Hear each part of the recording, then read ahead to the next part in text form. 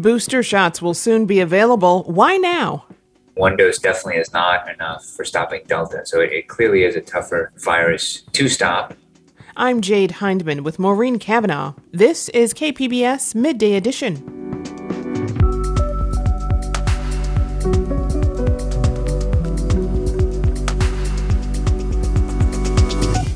What happens when there's a COVID case in the classroom? It's a little confusing. There's a lot of nuance around what types of exposure, symptoms, and even coronavirus test types. They all play a role into who has to quarantine and for long when a positive case appears in a classroom. We'll tell you what's standing between blue-collar jobs and women, and Friendship Park turns 50 amid the push to see it fully open. That's ahead on Midday Edition.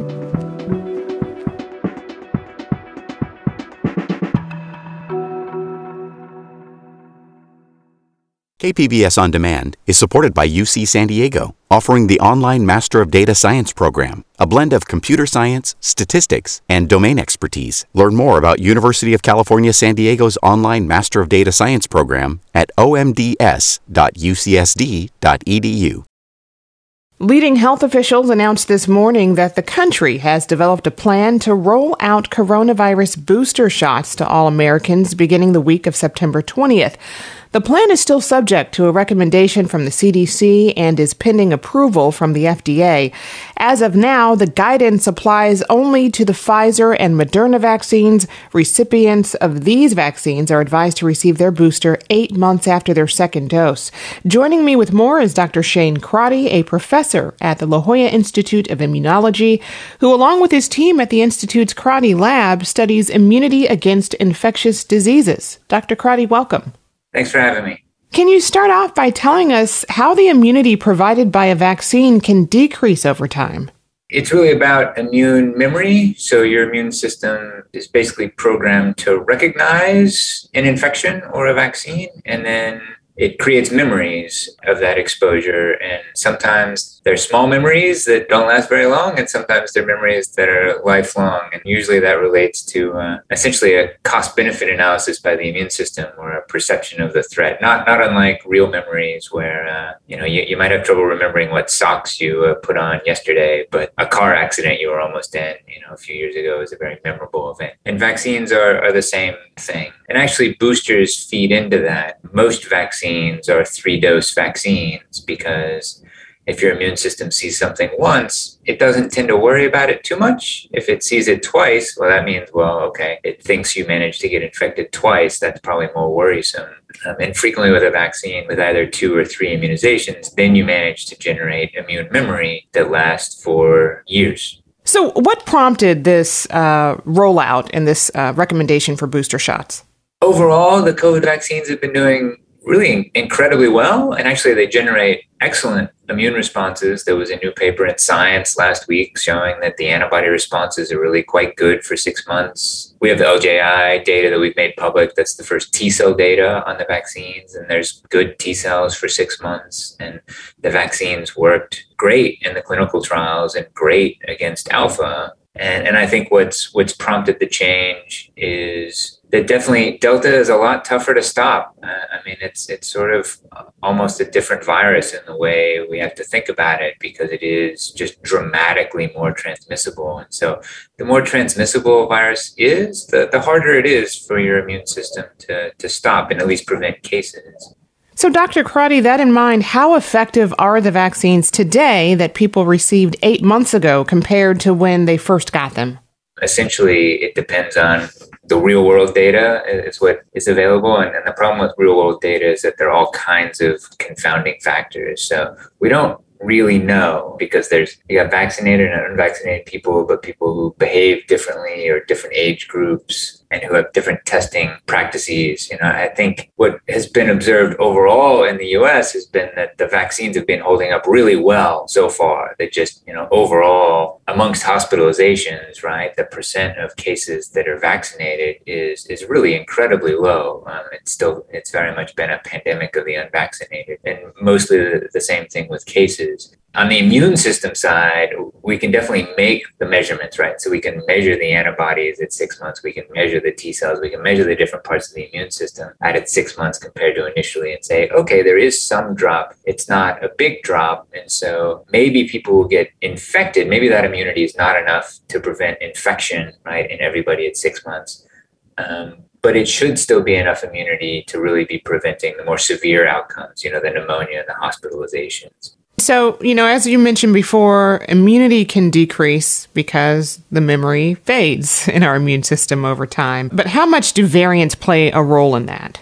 One way to think about it is that actually even one dose, right, of an RNA vaccine was quite good at stopping alpha, and one dose definitely is not enough for stopping delta. So it clearly is a tougher virus to stop. And then in terms of hospitalization, I think there's compelling evidence from at least 3 different studies in 3 different countries that Delta is about twice as virulent in terms of hospitalizations of unvaccinated people, indicating that, you may need more immunity to stop that virus. Are boosters at all fine-tuned to be more effective against variants?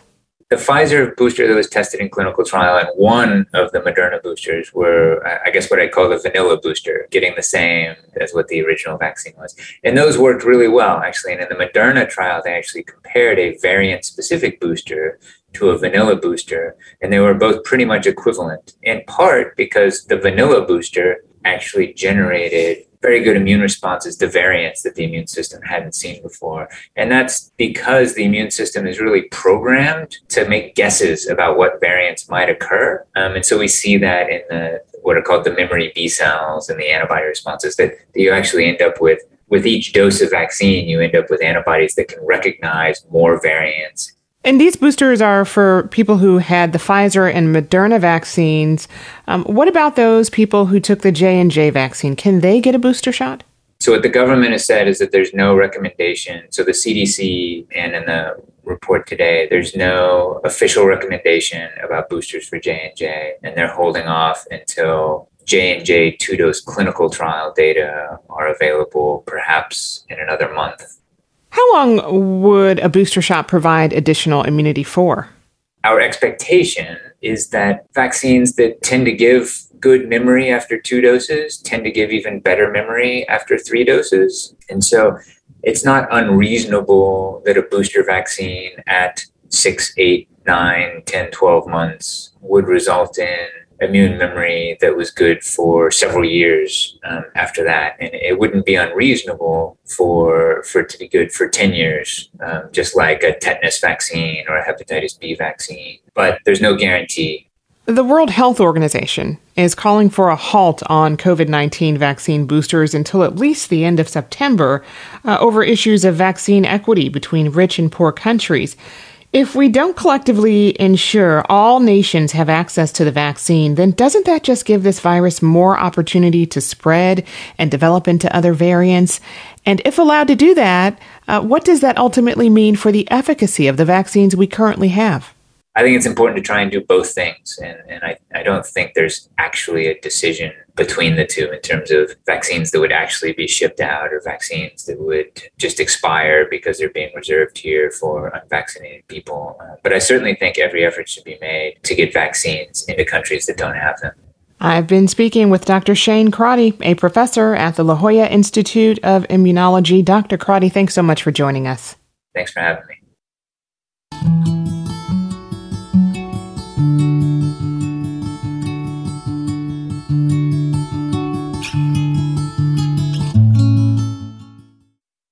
KPBS On Demand is supported by UC San Diego, offering the online Master of Data Science program, a blend of computer science, statistics, and domain expertise. Learn more about University of California San Diego's online Master of Data Science program at omds.ucsd.edu. This is KPBS Midday Edition. I'm Maureen Cavanaugh with Jade Heinman. In-person school is back in San Diego. Several districts are already open, and most will welcome kids back in the next few weeks. Unfortunately, the reopenings coincide with a new COVID surge as the Delta variant ramps up the number of new cases. Schools are hoping to avoid a roller coaster of openings and closings based on COVID exposure, so health officials have come up with a series of new protocols.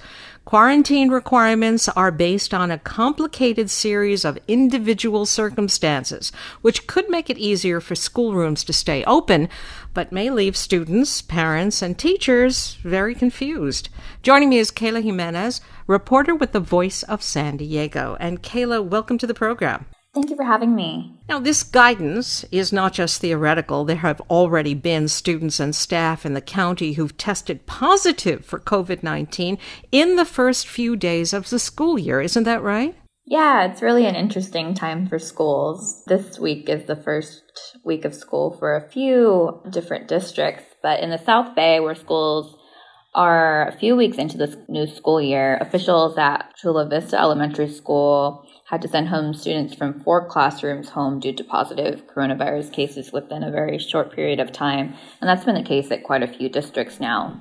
Before these new guidelines were set up, did most schools do that? Did they just shut down whole classrooms when there are positive tests? Yeah, when schools returned to in-person learning last spring, and we saw that for a few districts, the state advised for closures of classrooms or schools if one student or teacher had tested positive and came into contact with other students. And school leaders at that time had to notify parents of positive cases, and we saw that lead to major staffing challenges and closures, but it's a little bit different this year. So what are the new protocols hoping to allow schools to do differently when a student or a staff member tests positive? So those rules about complete closures are now gone, and quarantine protocols are based largely on the circumstances of individuals now. And it's a little confusing. There's a lot of nuance around what types of exposure, symptoms, and even coronavirus test types. They all play a role into who has to quarantine and for long when a positive case appears in a classroom. And timing is also inconsistent. One person could have to stay home for 8 days and another could have to stay home for 11 before coming back to school. Could you walk us through some of these different outcomes based on varying sets of circumstances? So it is a little bit different depending on whether a student is vaccinated or not. And there are exceptions to the rules. For example, if a teacher's role requires them to be near students who are immunosuppressed, they have to quarantine for a longer amount of time. Or if a student is wearing a mask and exposed to another student who is wearing a mask in a classroom, there's a less chance that they'll have to quarantine. And it's different if they are in contact with an unmasked child on the playground.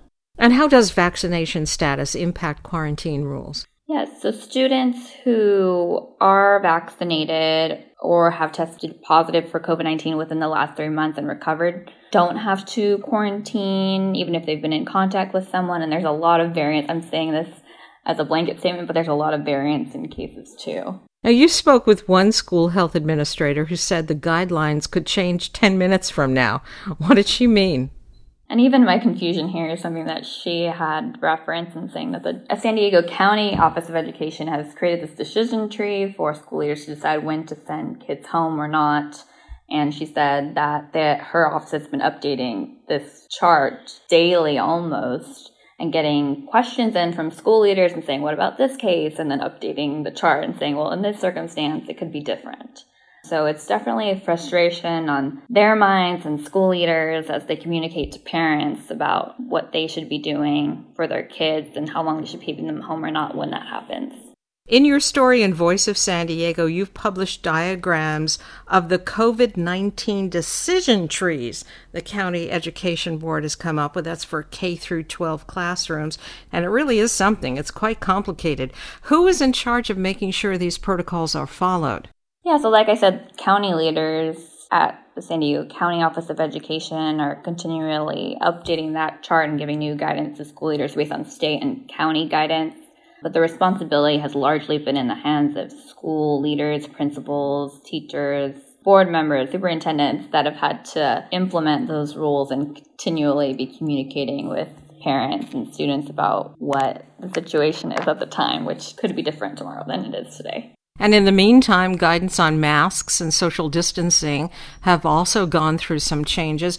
Where does that stand in schools right now? Right. So all schools are required to have students and teachers wear masks, and that's been implemented by the state.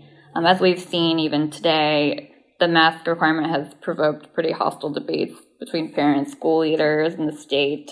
Some districts have said that they're not going to require masks, and it's resulted in a lot of parent outcry. But the state's guidance is that everyone in schools wears masks. Despite these challenging new rules and regulations, does there seem to be a consensus that it is important for in-person classes to get going again this semester? Definitely. Regardless of the situation, rising cases, different mask and vaccination requirements, most school, county, and state leaders agree that kids do need to be back in school with their teachers and other students. And one of the officials that I talked to from the County Office of Education said that they are varying the rules of the quarantine guidance to make sure that students aren't missing school for as many days as possible. So if they only need to quarantine for 5 days, then they're doing that instead of doing the whole 14 days. And why is there such a consensus that it's so important for in-person classes to take place despite all the complications? I think we saw in the last year the impacts of students not being in class or around people have had both on education and mental health, physical health, that there's a pretty blanket understanding that kids need to be back in the classroom and teachers are along with that as well. Everyone wants to be back in school. And what would you say parents need to know as they get their kids ready for the new school year? Yeah, I think there's a lot. Something different maybe that the chart reflects the San Diego County Office of Education's chart in this case about when to keep students home and when to send them back to school is that parents really have more of a choice in the amount of time that they want to keep kids out of school or in school. And I know even I've been talking to a lot of parents this week that have said that as the Delta variant surges, that they are deciding to keep kids home now, and different schools are offering online programs like they did last year. So things are changing, but there, I believe, is more communication going on, and they really should be holding their school leaders accountable and asking for that information. I've been speaking with Kayla Jimenez, a reporter with Voice of San Diego. Kayla, thank you so much. Thank you.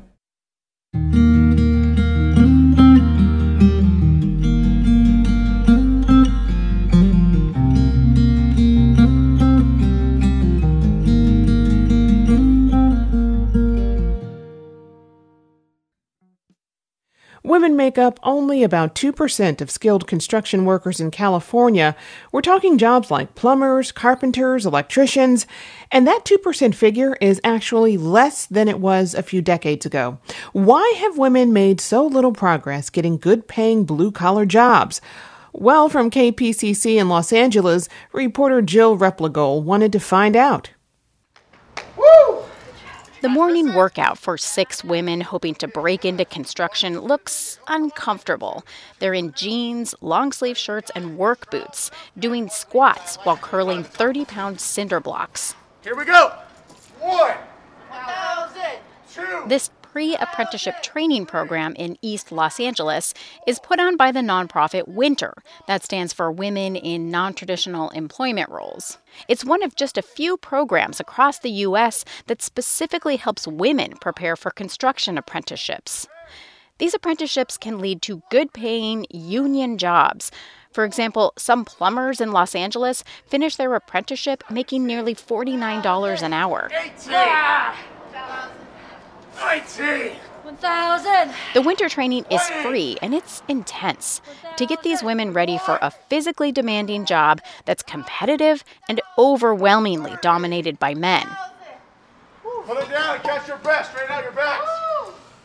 Getting into an apprenticeship can be a long road and not necessarily a welcoming one for women. Retired electrician Meg Vasey knows firsthand. They insisted upon calling me Brother Vasey because it was the International Brotherhood of Electrical Workers, so there were no sisters. Vasey joined the union in 1981, and she says she was one of just 8 women out of about 1,000 men in her Northern California local. She now runs a training and advocacy organization called Tradeswomen, Inc. I was told all the time that I was taking a man's job and that I had no right to be there. When I walked into my job site and opened up the game box where all the tools were, there would be big hustler displays. Vasey thinks she never would have even gotten interviewed for the apprenticeship if it weren't for a federal directive that set goals for government building contractors to increase the number of women employees. The national goal was for women to work 6.9% of all hours worked on federal job sites. That's still the goal, but we've never even gotten close.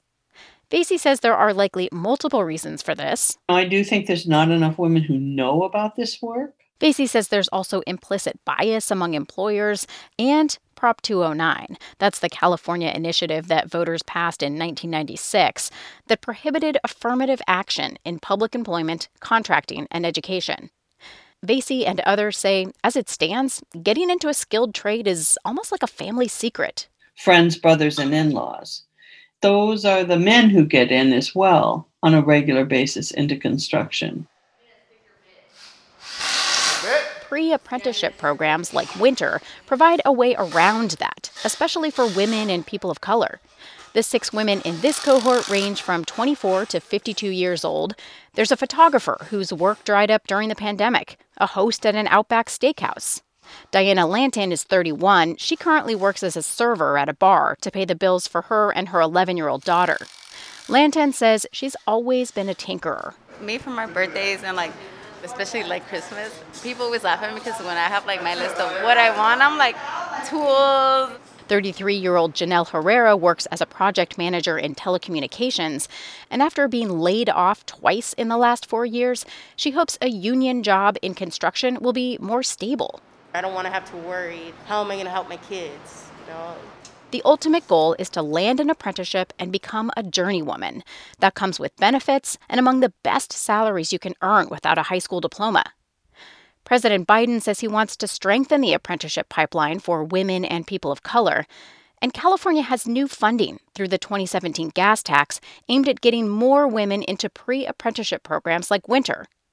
After decades of minimal progress getting women into the trades, Vasey, the former electrician, says she now sees more hope than she has in a long time.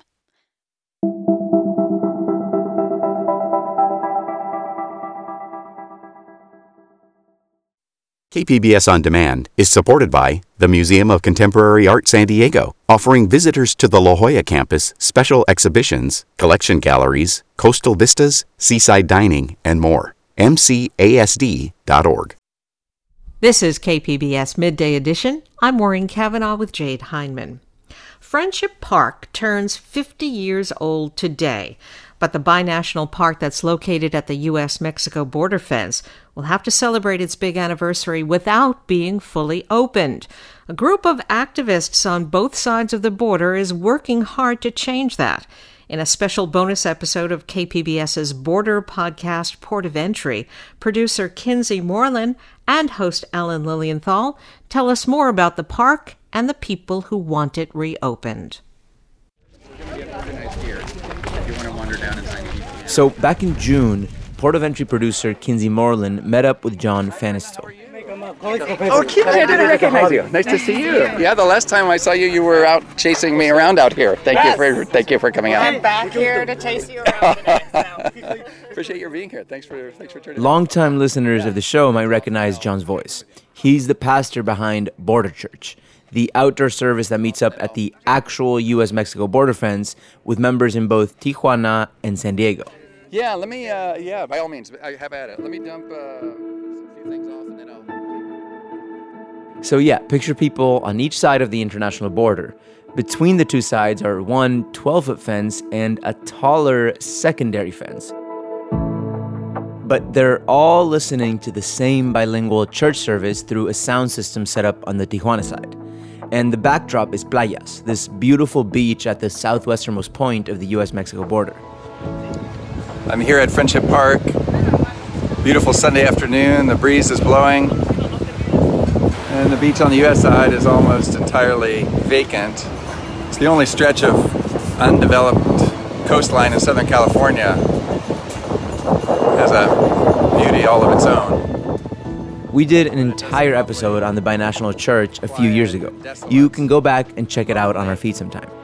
Anyway, we're bringing back John today because the pandemic has really disrupted Border Church. Just like it's disrupted so many things in this strange new normal we're all navigating. So when the pandemic hit, Friendship Park, the spot that's inside Borderfield State Park where Border Church is held, was closed down alongside everything else in our society.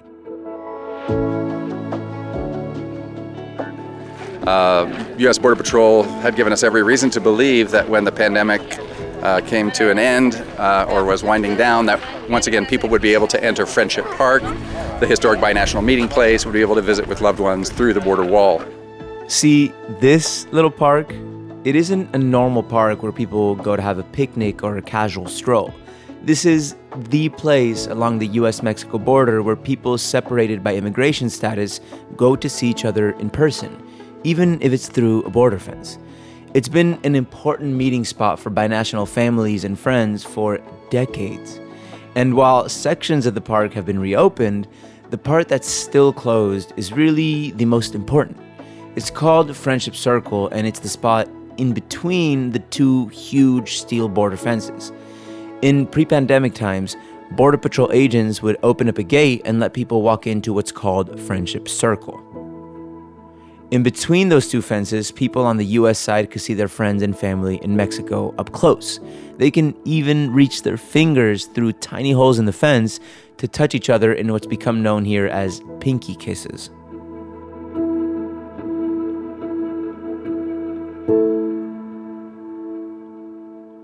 As you can see, the California State Park and the surrounding area is open, and people are arriving. I've met several families who are here today wishing to be able to visit with their loved ones in Mexico. U.S. Border Patrol has not opened the park. Federal property is still closed.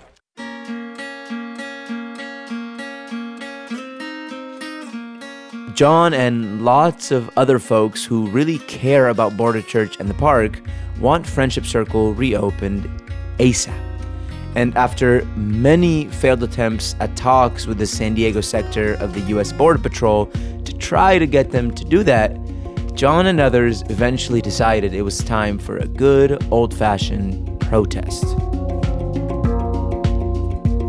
I think most of you, otherwise I imagine you wouldn't be here, kind of get the larger purpose that we're fighting for.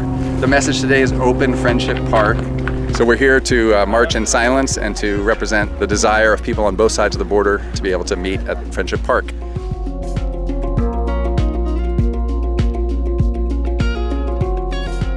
Come on over here a little bit. We'll do a little bit of organizing and then we'll get ready to march.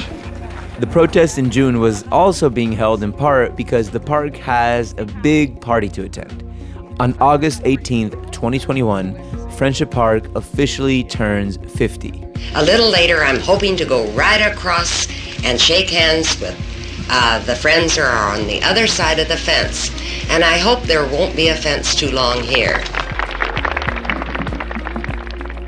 It was 50 years ago, in August of 1971, that First Lady Pat Nixon inaugurated the surrounding area as California State Park.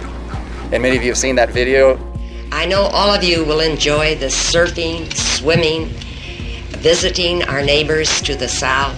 I'm going to come down here and go surfing one day. I've never done it yet, but I'm going to try it. She asked her security detail to cut the barbed wire so she could greet the people in Mexico. This is a sitting First Lady of the United States, right? A Republican sitting First Lady of the United States. So, and she said this is the first stage of International Friendship Park. I hope we'll do as well on our border as on our side of the border as they've done on theirs. I mean, this is the plan, right? The plan was clear. It was very transparent, and our view is that this should be a binational park. And I know you're going to have many happy times here, especially after we do as well with our beach as our friends to the south have done, planting trees and flowers and making it an attractive beachland for all. Here's Port of Entry producer Kinsey Moreland. So John Phanastil is an easy dude to spot. Typically, he is one of the tallest guys in a crowd, plus he's got a penchant for wearing a huge straw sun hat. No rush, but what I'm going to do is we're going to get organized, and then we'll break into two groups, those who want to drive in and those who want to walk in. Okay. If at that time you were... On a Sunday morning back in June, a crowd of a few dozen people circled around John in a dirt parking lot outside the entrance to Borderfield State Park. That's the California State Park that butts right up against the U.S.-Mexico border fence. And John is doing his thing. He's greeting folks, making them feel comfortable, and then immediately getting down to business. Thanks so much for coming out. Really appreciate your being here. Bienvenidos a todos. ¿Vamos en inglés o en los dos? ¿Algunos prefieren español? ¿O todos estamos contentos de hablar en inglés? In Arabic. We'll go in English, and if you have questions, please don't hesitate to ask. All kinds of people were there in that dusty parking lot that day. Activists, professors, church folks, even a few families with young kids in strollers, and a gentleman who just celebrated his 80th birthday. Yeah. Let me give you a white shirt. Yeah, give me that shirt, please. Yeah. Everyone there was wearing white because they were asked to, partly to symbolize peace and partly to just make themselves stand out. Yeah, it's a white shirt. So don't rub too much ketchup on me. So California's Borderfield State Park is, of course, run by state park people. But because the international border is right here, there's federal property in the park too. The federal government actually took some of the land from the state of California by eminent domain back in 2006. And things have changed a lot since then. I actually have a picture of myself with my then boyfriend, now husband, on the Mexican side of Friendship Park back in 2008.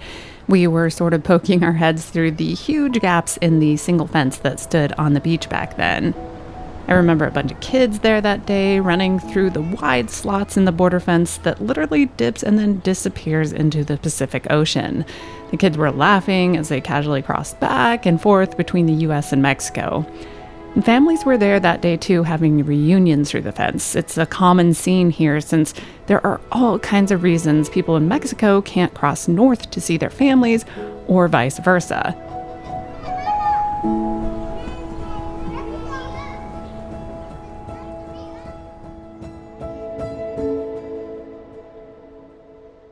But in the years that followed, the federal government just completely transformed Friendship Park.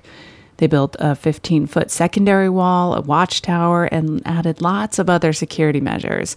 So now what was once this pretty open and accessible state park is a militarized zone controlled by the U.S. Border Patrol.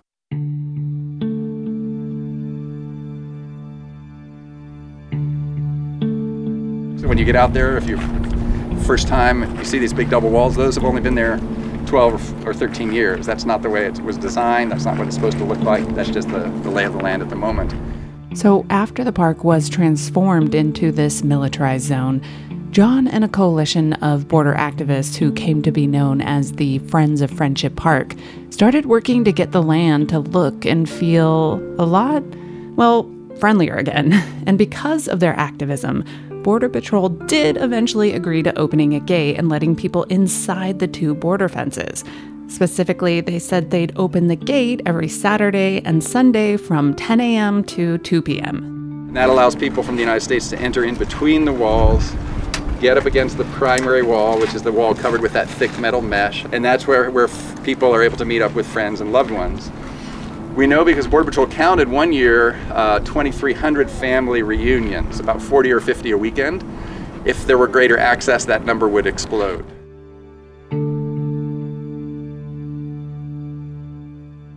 Okay, so I want to take a few minutes to tell you a little bit about those thousands of people who use this place to meet up. There is a common misunderstanding that most of them are undocumented, but that is simply not the case. I would venture to say 95 or higher percent of the folks who come visiting on the U.S. side are not undocumented. We get a lot of inquiries from people who are undocumented. We tell them, es mucho riesgo. There's a great risk because the place is, surrounded by Border Patrol. It's one of the most heavily surveilled parts of the country. So the vast, vast majority of people who come to visit with their family on the U.S. side are not undocumented, but they have some status in the United States. But they have a status in the United States that prevents them from leaving the country. Statuses that prevent folks from leaving the country include things like DACA or Deferred Action for Childhood Arrivals. DACA recipients are the folks brought over as kids who've been allowed to stay and work in the U.S. but haven't been given full citizenship rights. Another status that prevents international travel is those who have immigration cases pending in courts, or sometimes it's folks who have a green card or a visa or even full citizenship, but maybe they're on parole and not allowed to leave the country for a while. There are just a lot of people who have legal residence in the United States And if their family members in Mexico can't get a visa to come to the U.S., then Friendship Park becomes the only place in the world that they can see their loved ones.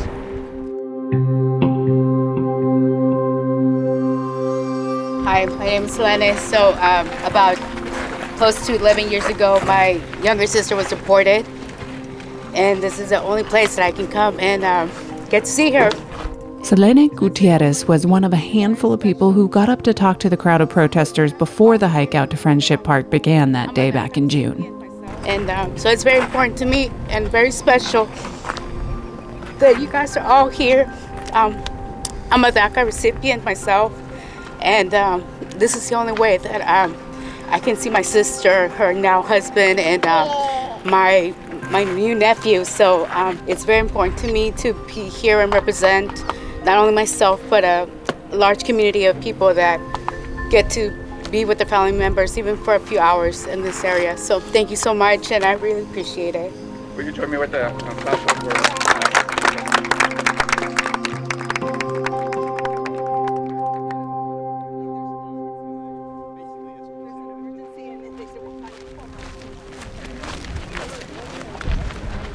So the hike out to Friendship Park from the entrance of Borderfield State Park is about 1.8 miles. I used the long walk to run back and forth between the front and the back of the line of hikers, talking to folks about why they were there. We're going out to protest Border Patrol's continued closure of Friendship Park. This is Jim Brown. He's an architect in San Diego who's actually been part of the Friends of Friendship Park Coalition for years. He's also the guy behind a proposed new design for Friendship Park. The park design and plan was just released to the public by the Friends of Friendship Park group this week. And it will be an 80-acre park. Our belief is that the best security that we can have between nations is friendship. And a binational park built on this site right now would remind the ordinary citizens of the United States and Mexico that indeed we are friends, because there's so much rhetoric in the print media and in the internet that, the ordinary person starts to wonder, and we all know that's not true. So Jim has been designing different possible iterations of the park since way back in 2009. He knows the latest redesign, which would remove both the border fences at Friendship Park and essentially open the border here, is a real long shot, at least in the short term. But he says he feels like the idea is a good first step, like an important start of something he probably won't actually see built in his own lifetime, but maybe something his daughter could. A lot of people ask me, how are you going to raise the money? How are you going to get the approvals? That's not what we're doing. We're creating a vision that hopefully enough people will see locally, enough local politicians will notice and mention up the chain. This is a decision that needs to be made in Washington, of course. Speaking of Washington and the federal government, I did reach out to the U.S. Border Patrol on this 50th anniversary of the park. And a spokesman for the San Diego sector gave me a written statement about why Friendship Circle is still closed. In part, it said, quote, "A large portion of our workforce has been allocated to the care and processing of the influx of undocumented migrants that are entering our country illegally. That influx," he said, "has left Border Patrol with not enough agents to be on site to open the gates to Friendship Circle." Jim, though, he does not buy it. We've had a lot of negotiations with Border Patrol over the years, enough to know that with enough people like today we see here, 40 to 50 some odd people and more growing every day, they're going to open up Friendship Park, and they're going to do it soon. Their excuse of not having the manpower is complete nonsense. They have the money, they have the manpower. We just got to point that out to them and make them do it, live up to their responsibilities. They use everything under the sun as an excuse. We have been negotiating with them in good faith for all these years, for over 10 years. And, well, we're not going to let them get away with it. This is too important of a meeting place. It needs to be open immediately.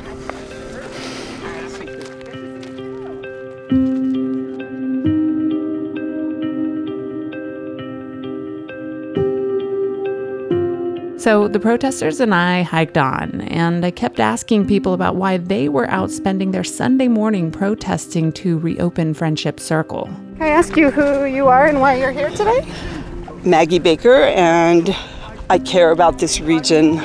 I care about people who can't see each other. And I have a history here. I have like a love affair with the border region. I'm Penny Moreau. This is my husband, Mike. Hi. Hi. We really support the effort to open Friendship Park.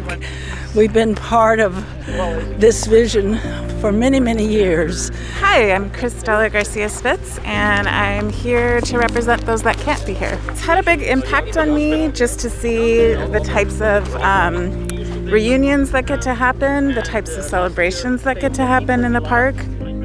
My name's Rachel Myers, and I'm here to support the opening of the park because it is so important for families and friends to be able to see one another.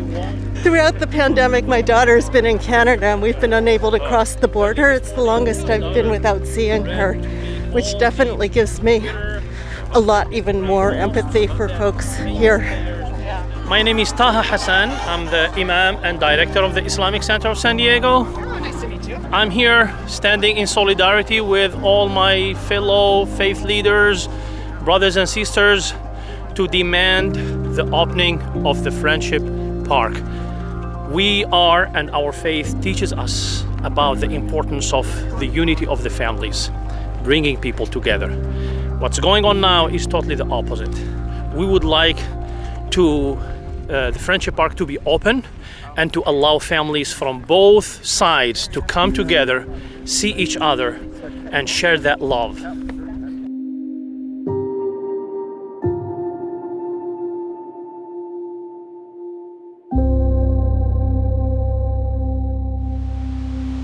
So we're just got to the beach. We're looking south. At the end of the nearly 2-mile hike, the narrow path suddenly opened to the stunning view of a pristine, empty beach. We're still about 1.25 miles from the border wall, and a beautiful day. So it's just beautiful. I mean, beautiful, beautiful. The group of protesters then prepared to march in silence in a single file line that would head south on the beach toward the border fence. And our friends on the Mexican side are getting themselves organized. They'll be marching north at the same time. We're going to try to synchronize as much as we can.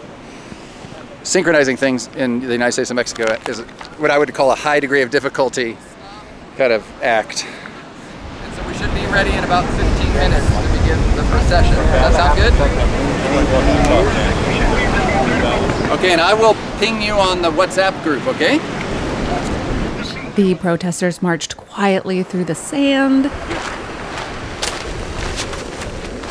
And at the end of the march, just a few yards from the secondary border fence, a photographer snapped a photo of each protester. The photos are part of the Friends of Friendship Park's ongoing effort to document everything significant that happens at the park. And no one said anything. So for about 15 minutes or so, the only sound on that beach was the waves crashing against the shore.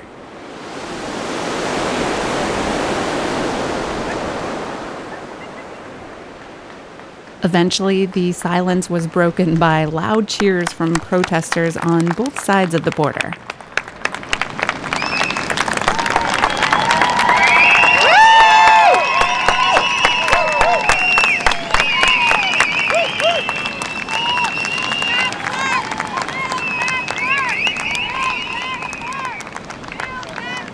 Robert, can you hear me through the sound system?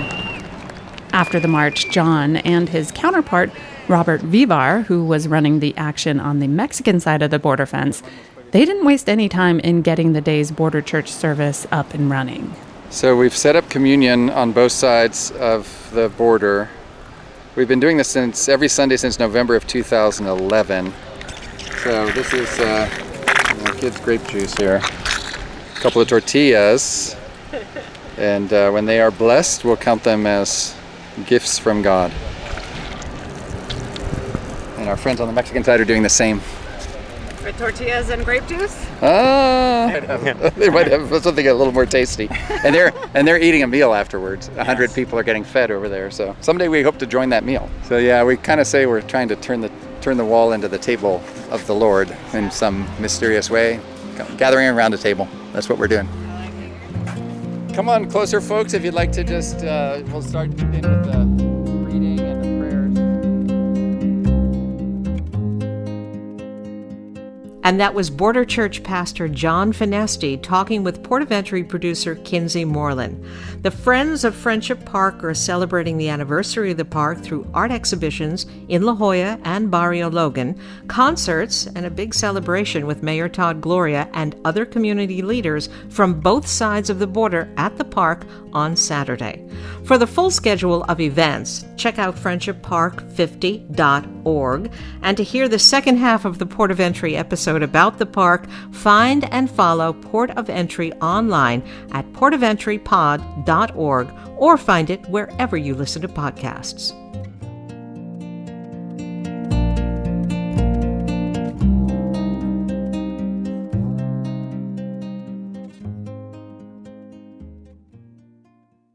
KPBS On Demand is supported by the Museum of Contemporary Art San Diego, offering visitors to the La Jolla campus special exhibitions, collection galleries, coastal vistas, seaside dining, and more. MCASD.org.